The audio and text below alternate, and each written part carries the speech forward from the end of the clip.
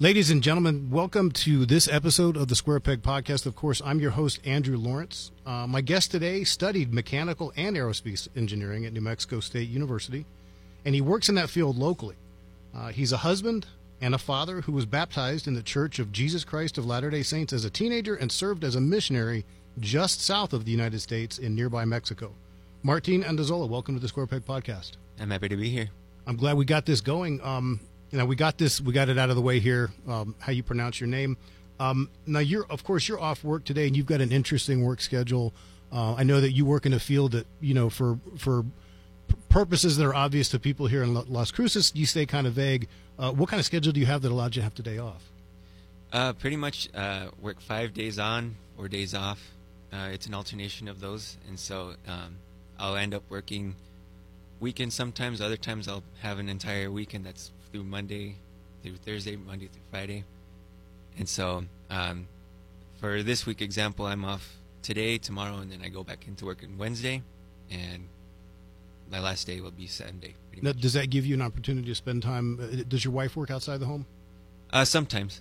She used to be a full-time employee at NMSU. She worked in the plant pathology lab there, and she had since quit, but she still had a lot of hours to make up. So every once in a while when I'm off, she will go there and work about 2 or 3 hours just to make up those hours. And children? You guys have children? Yep, one baby girl. One baby girl. So that gives you an opportunity to stay home. Now, did you get an opportunity to make use of the FMLA, Family Medical Leave Act? No, I don't really. We didn't really have need of it. Well, I didn't, but she did. She took FMLA when she was still working full time when our baby was born. So she had used FMLA to take a couple weeks off. I have two daughters, a 13-year-old and a 10-year-old, and my wife and I were very fortunate enough to be able to adopt both of them. We didn't bring them home until each of them was 5 weeks old, and so we don't know from having newborns. But my wife took her full 12 weeks off with each, and then I took 8 weeks after that. And the reason we did it that way is so that we could delay the amount of time we had until we could put them in daycare. And I think quite often that if there's ever a time that I could go back to and relive in my life, it's being home with my babies. Everybody loves to hold a baby. I've held babies since then, but what I've realized is it's not the same as being your own baby. Yep. And getting that time to stay home and bond with them. Now, do you guys have a tradition of doing today's Monday? Is this family home evening? We really need to get working on that. We usually don't, but we know that we should try to be better on that. It is a good experience just being able to dedicate that time together as family. So it's hard for everybody, especially when, I work 2 jobs and I do this. My wife works 2 jobs. She works for the public schools and she teaches in the graduate school at the university. Our kids are involved in things. One of the things my wife always complains about, we don't ever sit down together and have a meal. So I think that's something that everybody deals with. But, moving on, you're from Moriarty, and I've never been to Moriarty, but I know it's... Small truck stop town. Small truck stop town. Off I-40? Yep. Okay. Right there. So how far east of Albuquerque? It's about 35 miles east of Albuquerque. So it's not too far out. And the size of the town, demographics? So it's truck stop town. There's lots of ranchers, lots of farmers. I wouldn't know exactly how many people are there, the population, but they call it a city, but it's basically a town. It's not that big. But it's incorporated with the city government, mayor, police department? Yeah, you have all that. Okay. And how long has your family been in Moriarty? Since the late 80s, I want to say. My parents had come to the United States back in 86, 87, I want to say. Okay. And so my dad had landed a job with a rancher out just north of Moriarty, and so we spent the early part of our childhood, me and my brother and sister, in that ranch, and then that was up to about 2001, I want to say 2005 is when we had to leave. It was a horse racing ranch, so around that time there was a recession with the horses, and we had to give up the business pretty much, and so we moved about 10 miles south of Moriarty after that, and since then that's where I've lived until I came down here to Las Cruces. Now, you say your parents moved there. Where are your parents from? They're from Chihuahua, Mexico. Okay, so I didn't know that, of course, and one of the next things I really wanted to talk about was your family background. There are certain, and I'll get into this a little bit more later, it wasn't until I moved here to New Mexico 25 years ago that I realized how prevalent or how many Protestant Christians there were in Latin America. You always associate Latin America with the Roman Catholic Church. And I know that for certain faiths, certain spiritual traditions, I grew up in a Jewish home, which is culture is a big part of it. It's not just the faith; it's a religion, or it's a culture too. I know that the Roman Catholic Church in places in Italy, of course, is a big part of the culture, aside from being a faith. Ireland as well, and all throughout Latin America. So growing up in a family that's not just Mexican American, but child of immigrants, Mexican immigrants, what was it like growing up as a Catholic in a home with Mexican American parents? Everything from what your familiarity was and how often you guys went to church, how often you read the Bible. Did you go to some sort of Sunday school or catechism or anything? And you just want to just talk on that? Yeah, it's definitely a period in my life that I was grateful for. Because my parents were tight on that tradition as well. They made sure that each of their children were baptized and had their first communion. And then for the early parts of our lives, we would attend catechism. And so I definitely appreciated all the things that my parents did to instill that faith in us, that belief in God. It was a very important part, as well as in my preparation of becoming who I am today. The first realization that there is a God, basically. There was a time where I was about 3 or 4 years old where I was terrified of the fact of death, the fact that our lives would end and that there would be no more of us after that point. And so it put me surprisingly in a point of depression. I don't know how easy it is for a kid of 3 or 4 years old to have that kind of emotion, but that's what I felt at that time. But my parents made sure to teach me that there was a God, there was a life after death kind of thing. And that brought me a lot of peace, and that helped me solidify my belief that there was a God. Like, I wanted to believe, I needed to believe that, because otherwise it was just a very difficult thing to bear, having that fear of death, pretty much. Did you guys go to Mass weekly? I want to say up until I was about 8 years old. I feel like my parents, they just wanted to make sure that we had the checklist done. As soon as we hit my 8 years of age to hit my first communion, I think that's kind of when we started moving away. We didn't really go to the church as often. And then I remember occasionally asking my parents, like, why don't we not go back? And they'd never give me like a straightforward answer as to why. My guess is probably there's some people there that they didn't quite see eye to eye with, I guess. And since then, I kind of just drifted away. I knew there's a God, but at the same time, we just didn't stay active in any form of religious. Now, did you do, the whole thing? I know you mentioned First Communion. Did you receive communion on a regular basis? Did you go to confession, all that kind of stuff? Yeah, I remember my mom taking me to confession a few times, and at that age, like, you don't really understand what exactly a confession means, but now I definitely do, and I think it's pretty neat that they had that. And so I remember doing that. I remember taking communion on Sundays. I do remember now that the one thing that we'd always do was on Christmas Eve, we would go to the midnight mass, and so we would attend that, and it was a part of our tradition that we'd come home at midnight, 1 a.m. and open our presents. That's a very Mexican thing, right? Opening presents on Christmas Eve. That's what I understand. Now, I could talk for hours on this, but it's hard for me to imagine that somebody at 8 years old, even if you've had regular religious instruction, could really have a very full and thorough understanding of the Bible, and whether it's a Judeo-Christian Bible or the Book of Mormon or the Quran or anything. Mm-hmm. What do you feel like, if you can remember, and maybe it's hard to put yourself back that many years to that age, do you feel like, at least at that time, that, and I'll ask this in two parts, I'll ask the first part now and another part in a few minutes, at that point, do you feel like you had a good, thorough understanding of what your faith was? I don't think I would say yes, because after we stopped going to church, I just basically drifted off and went on my own way. And I didn't really have a solid understanding of what was expected of me being a Christian. I just understood that there was a God and that you need to be a good boy, basically. But I pretty much did not follow that. Which pretty much, it sounds to me like a very age-appropriate understanding. Yeah. Just to touch a little bit more on the cultural aspect of this, was I know that Catholicism, like Judaism, is very much about ritual. And I know that in Catholicism, statues and candles and things like that are very important. Was that a big part of your house? Do you have a Virgin Mary in the house and crucifixes over your bed? And oh yeah, there's definitely plenty of those in my parents' house still. They have a painting of the Pope with Virgin Mary. Lots of those candles, the veleras. Trying to remember. Yeah, just a lot of decorations that were prominent to their faith. Now, would you say that most of did you guys have cousins, like other family in town in Moriarty? Not locally. Most of our family was in Mexico or in another state.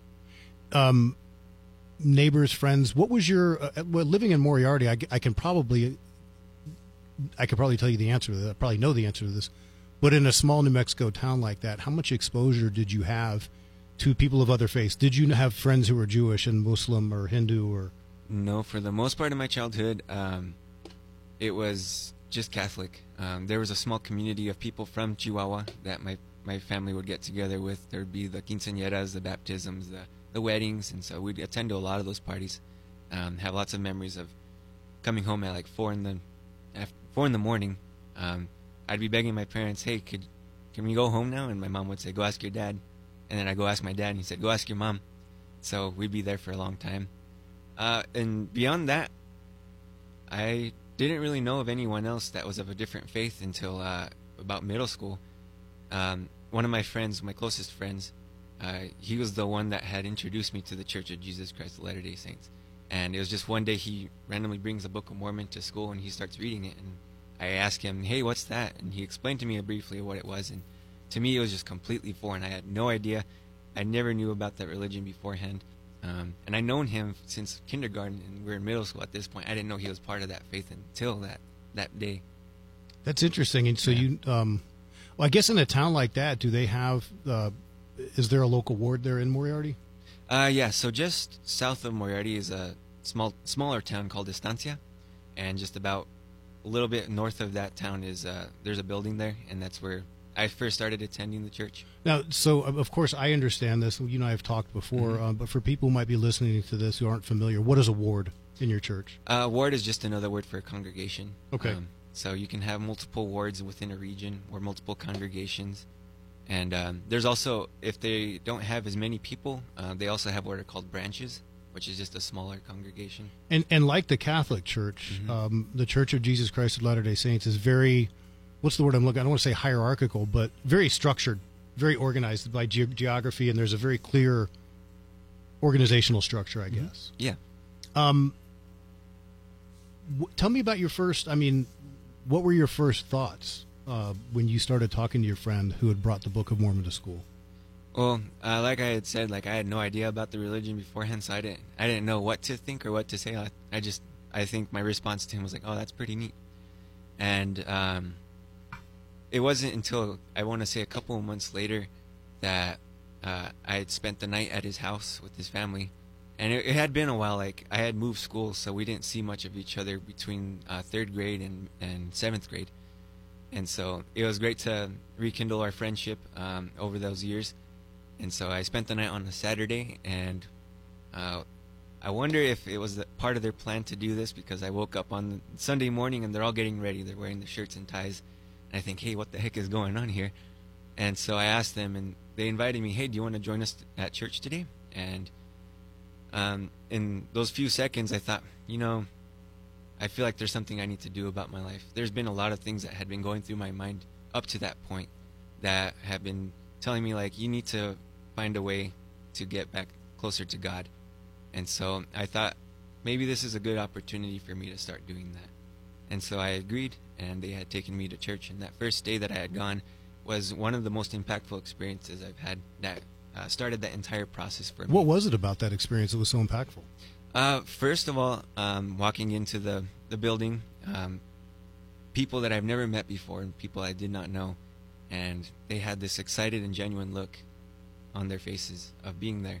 And when they would approach me and talk to me, I could feel that they genuinely were happy to see me there, even though they never had met me before. And so there was just a light that was emanating from them that really called to my attention. And after that, when the service started, I remember one of the youth speakers. So usually in the structure for the Sunday meetings, they have the sacrament, which is the equivalent of the Eucharist in the Catholic Church. They pass out the representation of the body and blood of Christ. And then after that, they have speakers, usually a youth speaker and then 2 adult speakers. And the youth speaker had started talking about language, more specifically, like not to use harsh language, not to use profanity of any kind. And when I first heard him about that, it really struck me because I had a very foul mouth at the time. And because of what he was saying, I had committed to myself, you know what, I'm not going to use profanity anymore. And I don't know what it was that he said. It really struck me that I should really make these improvements in my life. So at that point, I had decided I'm just going to stop using profanity. You know, I want to go back. You were talking about, it's hard for me to believe that they didn't know. I mean, and I don't want to accuse anybody of doing anything right or wrong or purposeful, but it's kind of hard for me to believe that they didn't know that Sunday morning was going to come and they were going to be getting dressed for church. What are there rules for lack of a better term? I know that Protestants and evangelicals call it witnessing. What are the rules about sharing the word, sharing the Book of Mormon, and inviting to minors? So it definitely requires parent consent. There's a lot of things that, of course, that you have to follow to make sure that anyone under the age of 18 is able to receive that consent from their parents. And so did you call your parents that morning and say, by the way, we're going to church? Or I didn't. I really didn't think that they would care about it. It ended up being more of an important thing when I had decided to be baptized in the church. Right. There was about a 2-year period where my parents wouldn't give me permission, and so of course the church had to respect that, and we didn't really move forward at that point until my parents. Well, during that time, did you continue going to services and Yes. reading the book? And I don't want to, like we discussed before, this interview is about your experience and finding your faith and sharing it with others, and not so much about your church or their liturgy. But was there something about the Book of Mormon that really caught you, that really kind of grabbed you? You talked about walking into a place, a building where people were very happy to be there, and there was a light emanating from them, that you felt that energy and it felt very welcoming. But the book itself, was there anything in particular that you found? Yes. So I guess just to give a brief explanation of what the Book of Mormon is, it's just a set of scripture written by a group of people that lived here in the Americas around the same time period as what was written in the Bible. And so they're similar in structure. They have the same purpose to teach about God and Jesus Christ. And they're just a record of these two different, so the Book of Mormon is a record of these people that write their accounts and their dealings with God. And so it's very similar to the Bible. It's a separate record completely, but they teach about the same thing. Am I on the right track? Was it a lost tribe? So you can say that it was the scattering of Israel is what it's called. The diaspora? I wouldn't know what that word would mean, but basically we would just refer to anyone that has spread out to any part of the world would be part of that scattering of Israel. And we read a lot about it in the Bible, about the gathering of Israel, people learning more about Christianity and things like that. But going back to the Book of Mormon, I just remember reading certain verses that would strike out at me, just things that were very meaningful. It felt like God himself was talking to me through the Book of Mormon. And so I've had lots of similar experiences with the Bible as well. And the thing that impacted me about the Book of Mormon was that just by reading a single verse, I've made commitments. You know what? I'm going to be a better person. There's just those verses that teach you something very profound that, honestly, I could say that there's a power in that book. When you read it, you want to become a better person. You want to draw closer to Jesus Christ. And so there have been a lot of experiences that I've had where I've just come across one verse or multiple verses that I learned important lessons that helped me become the man that I am today. Now, it's been not quite 15 years since you were first introduced to the faith, and not quite 10 years since you were baptized. You said that for the first 2 years, your parents, wouldn't give you, after you made the decision you wanted to, your parents wouldn't give you permission to get baptized, and you had to wait until you were 18. Correct. Tell me about what that was like, some of the discussions maybe that you had with your parents then, and what the last 10 years have been like since you have become a member of the church. Yeah, absolutely. And their reaction to that. Yeah, so when I had first explained to them that I was going to church with my friend, his name is Troy, I'd go to church every Sunday with Troy and his family, and I had told my parents, and they were completely fine with it. They said, anything that helps you stay close to God. Now, did they know Troy was LDS? They did not until You just said church. Yeah. Okay. And so I had explained to them that, I go to church with him, and they were completely good with that. But it was up until the point where I asked them, hey, so the missionaries that are teaching me right now, they are extending the invitation to me to be baptized in the church, and that's where my parents drew the line. Being Catholic, it's very traditional, so they want to keep that family tradition. It's not just part of the religion, like you said. It's more of the culture and the tradition, and they feel like any deviation from that would be more offensive to like their ancestors and the importance of that culture in their family. So they were afraid of that deviation. You could basically be talking about Jews, but go ahead. Yeah, we're the same way. Right. So yeah, they weren't happy that their son would be attending a different church after like hundreds and years of generations and their family had gone to the Catholic Church. And so they still said, you're still welcome to go and participate, but no baptism. And so it was difficult. I had loved going to the church, and I had watched what members of the church do to participate in it, particularly the youth. They're the ones, for the young men, they get the opportunity to receive the priesthood, which is the authority of God to act in His name. And part of the responsibilities as a youth to hold the priesthood is that they got to prepare and administer the sacrament. And watching my friends do that every Sunday was a special thing. I knew that eventually I wanted to be part of that. And also with the baptism came a lot of the promised blessings that come from baptism. And I felt like I needed to make a commitment myself. Of course, with the Catholic Church, you are baptized at almost a month or two after birth, so you don't really have that opportunity to make it of your own choice. And so when I had been given that opportunity to be baptized, I knew that this was my opportunity to do it as my own personal choice. You know, it's funny you mentioned that, because I've had this discussion. Again, this is something we could talk for hours on, but I definitely have some very strong feelings on the difference between really accepting all that goes on with the religion as a small child versus as an adult. And I have some opinions on whether adults would be as accepting of whatever the faith is had they not been, for lack of a better term, primed as kids and introduced to it a little bit and had the seed planted. But you make some good points. Now, did you ever, when you were finding that you found something in the Book of Mormon that really spoke to you, did you ever consult Catholic clergy about those feelings and try to do like a comparison and ask them what they felt, what they thought about this, what the response was? Did you ever have an opportunity to do that? You know, I did not. My mom, I believe she had tried to help me, like give me guidance on some of those things of what the Catholic Church believed. And so I had a general understanding of the beliefs in the Catholic Church, but I guess I was so solidified in knowing that I was in the right place that I didn't necessarily need to look elsewhere or investigate more about it, because I guess another part of the background, before I was introduced to the church, there had been constant experiences that I've had where I'd be lying in my bed at night and thinking, man, I really need to do something different about my life. I just had this sense of urgency that I needed to be a more righteous person, because I understood that, yes, there is life after death, but the way you choose to live will determine how you live after. And so that really struck me as well.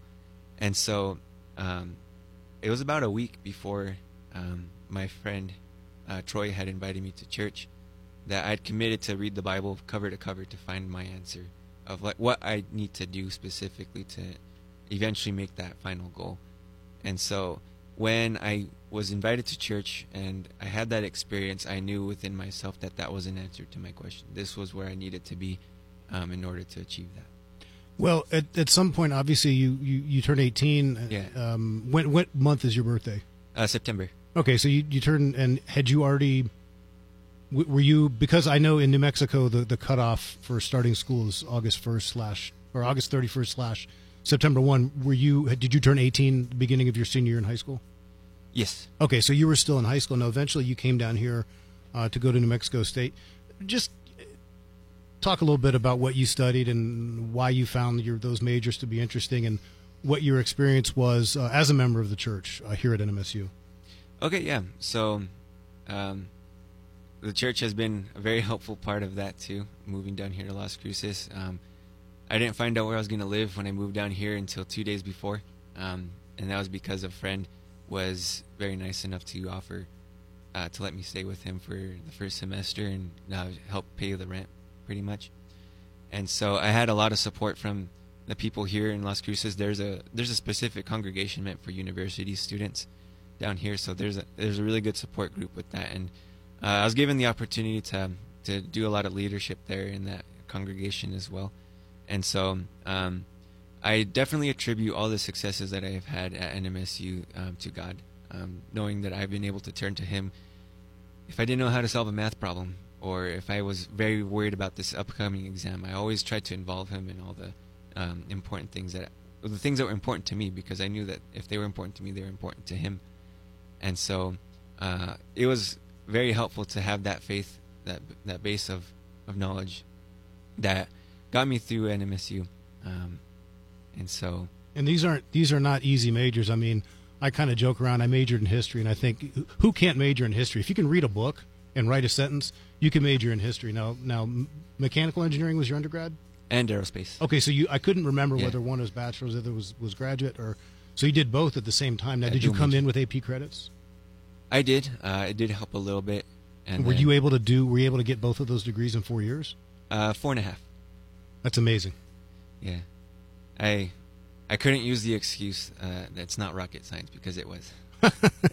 Now, did you find it difficult, or was it one of those things where it was what you were interested in, so you were willing to put forth the best way I could explain it, my brother would always tell me about, because he was also mechanical engineering at one point, and he told me it's not hard, it's just time consuming. And so that's how I would best explain it. It's, if you dedicate the time to learn it, then it's not that hard. You just remember the methods, the equations, and all that. And it takes a lot of time, of course. I can identify with that to an extent. We talked about what I do for a living, and I often say to people, you don't have to be a rocket scientist to investigate a homicide. You just have to know how to do it and be willing to put forth the effort. Right. So I think I can see that. Now, you first generation in your family to attend college, or no? Yes, part of it. My sister started that, and then my brother was next, and then one cousin in Ohio, and then I was the fourth one. But your parents didn't go? Yeah, they. I think my dad had a third grade education, and my mom made it up to middle school. Wow. So I would, pretty safe to say they're pretty proud of you guys. I would say so. I hope so. You hope so. Now, you went on a mission, and this is kind of a big part of what I wanted to talk to you about. Did you go during college? Did you take a break from college, or did you finish school and then? My goal was to do it right out of high school. That's usually when most missionaries choose to go serve, and that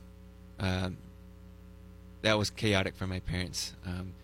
They found it very difficult to accept the fact that I was going to sacrifice those first 2 years, not going to school, but rather serving a mission, and they were very worried that I was going to lose my scholarships if I chose to go on my mission. So there was a lot of opposition there in my decision as well. So there's first the baptism, and then the opposition with the mission. So you went on the mission before you started college? Yes. Oh, okay. I didn't know that. Now, real quick, you talk about scholarships. Was that given your age, I'm trying to figure, was that the lottery scholarship, or did you have other? It was a lottery scholarship, and I don't remember the name of the other one, but it was basically a full ride scholarship.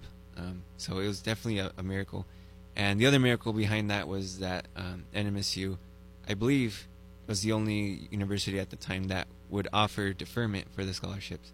So if I was to go serve my mission, I had to prove to my parents that I could keep those scholarships that I earned for NMSU. And that was a whole little challenge in itself. And so I was finally able to get the approval for getting my scholarship deferred until I came back from my mission. And at that point, that's when my parents finally consented that I could serve. Now, my understanding is there are 9 missionary training centers? Probably. Okay. I haven't looked at the exact number, but yeah, there's quite a few around the world. Now, you grew up speaking Spanish in the home, or at least hearing it? At least hearing it. It was difficult for me to speak it until I served my mission. And see, I'm the other way around. How does the church decide where they're going to send you? So it goes straight to the very top of the leadership.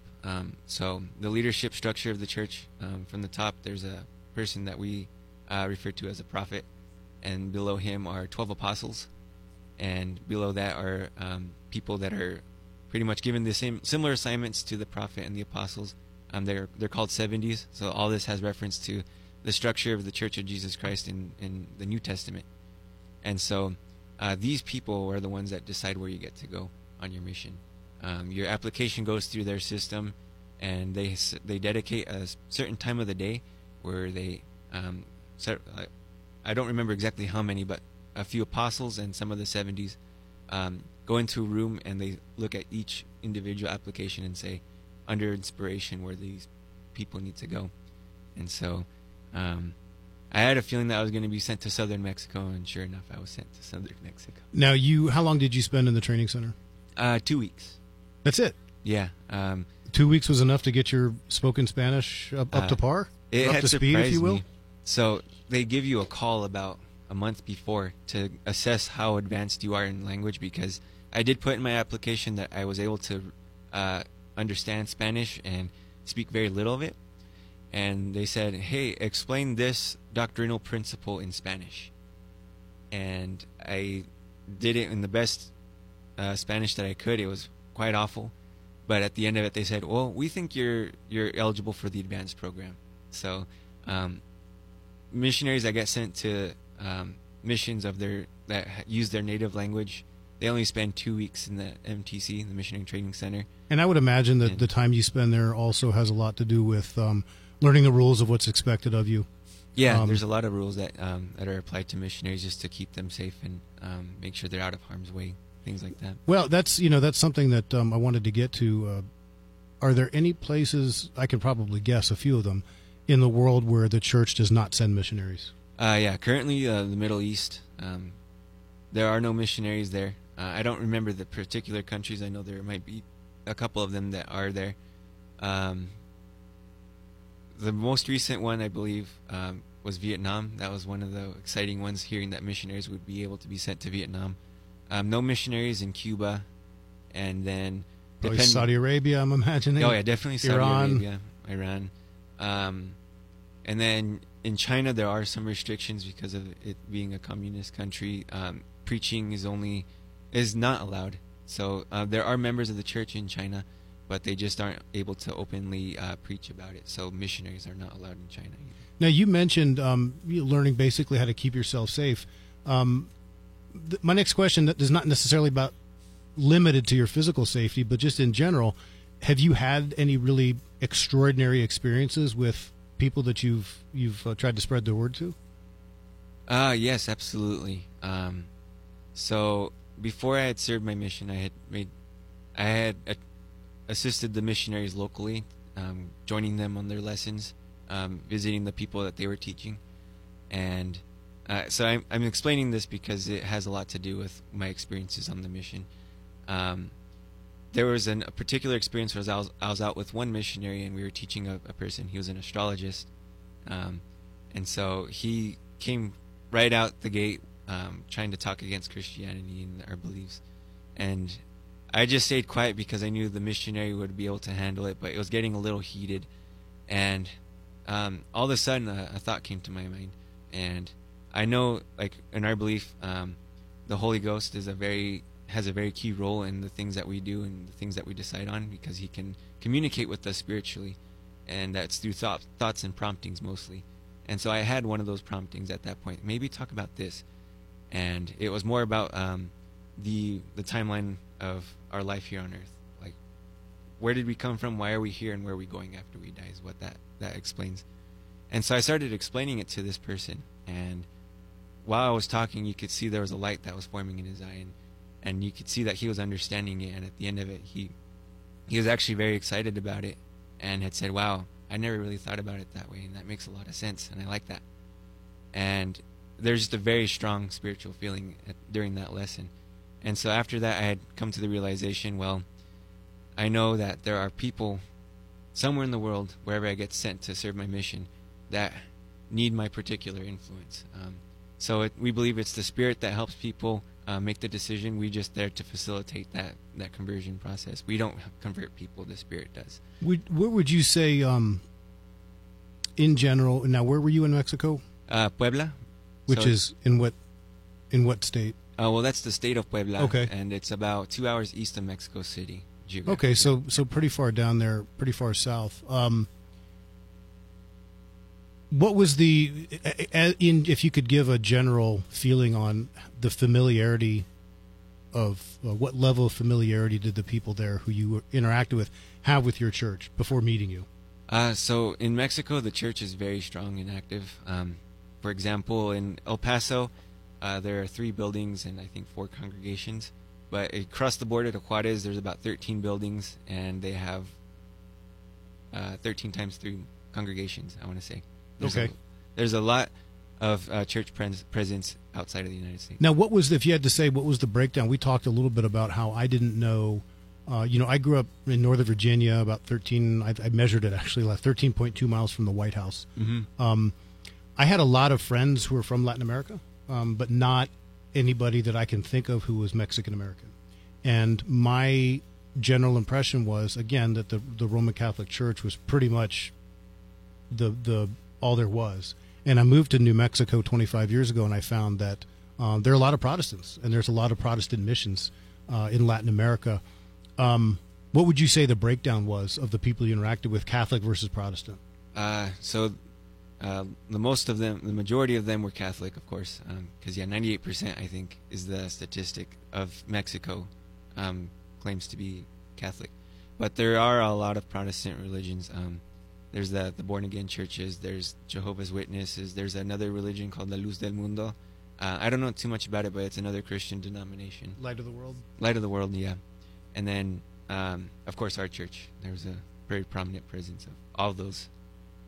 Did you find when you were on your mission that there was a particular demographic, be it an age group or a socioeconomic level or status, that you felt you connected with better or might have been more receptive or willing to learn or hear what you had to say? Yeah, definitely like people of the lower class demographic, people that lived in one-room homes.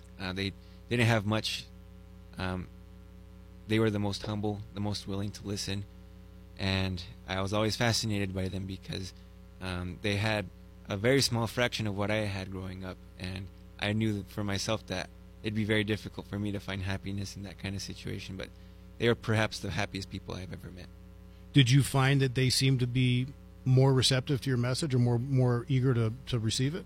Definitely very receptive. And of course, there's also the other side of people that were very, very traditional Catholic, and they didn't want anything to do with us. So there's also a lot of that opposition of people that would reject us. Or,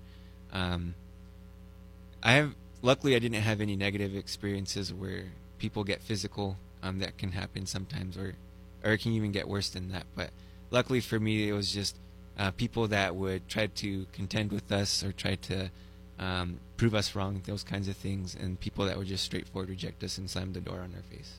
Did you ever have opportunity, be it on your mission or even since then, to have interactions with missionaries from other faiths, like Jehovah's Witnesses are the only ones who come to mind? And I have to mention to you, I have people listening. I'm holding my thumb and forefinger very close together. I generally have about that much patience for proselytizers. I will tell you, I don't know why missionaries from your church are just so darn nice. I have a hard time having ill feelings towards them. But and to be honest with you, the Jehovah's Witnesses who've knocked on my door have always been very pleasant. But mission or even post-mission, have you had interactions? Have you had the opportunity to talk to missionaries from other faiths? Yeah, I do remember one particular experience. My companion and I, we knocked on a door, and we knew the people of all things. It was pretty funny, and they were Jehovah's Witness missionaries, and we had a pretty constructive conversation. And so I think that is the model that all religions should follow, is that having that ability to respect each other's beliefs, even though they might be different, and just finding the common ground. There's nothing gained from Bible bashing, from arguing and trying to prove each other wrong. There's no benefit from that at all. So that's always been our primary goal, is to make sure that we work with what people already believe and work and build on that. And so it was a pretty nice conversation. I remember that. It would seem to me that if somebody is well versed enough in their liturgy to be a missionary, that having those types of discussions, as spirited as they may be, seems to me that you could pretty safe bet that you both walk away feeling even stronger in your Feeling faith. uplifted. That's the end goal. Now, have you had anybody try to bring you back into the Catholic Church? I do remember one person. I don't remember what was involved in the conversation, but I had explained at one point that I used to be Catholic, and basically she was telling me basically saying once a Catholic, always a Catholic. You can't go back after you made the commitment. There's no going back from it, even if you join another church. And so she was explaining that to me, and I understood her end of it, and that was probably the only experience I've had with that. Now, along those same lines, it's been, almost 10 years since you were baptized. What's your relationship like with your parents now, and how do holidays go? How does Christmas go? How does Easter? Oh, it's honestly, the mission made a huge impact on them as well. My mom started investigating the church a little bit, and so did my dad. The missionaries would consistently visit my parents because my mom was very curious as to why I was willing to spend 2 years of my life in a different country expressing and sharing my beliefs.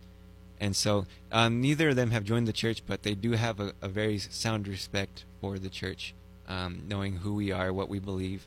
And so they've been very supportive ever since of my beliefs. My mom always comes up to me, or she'll message me, or she'll call me and ask, "Hey, so why is it that you guys do this in the church?" Or those kinds of questions. I'm glad you're able to have that sort of relationship with your family, and that you guys are obviously still family. I remember, my first introduction to the church there was a family when I was about 5 years old who lived across the street from us. Mm-hmm. And I don't think they lived there for more than a year and a half, but the father and my father both worked for the federal government. They carpooled to work together.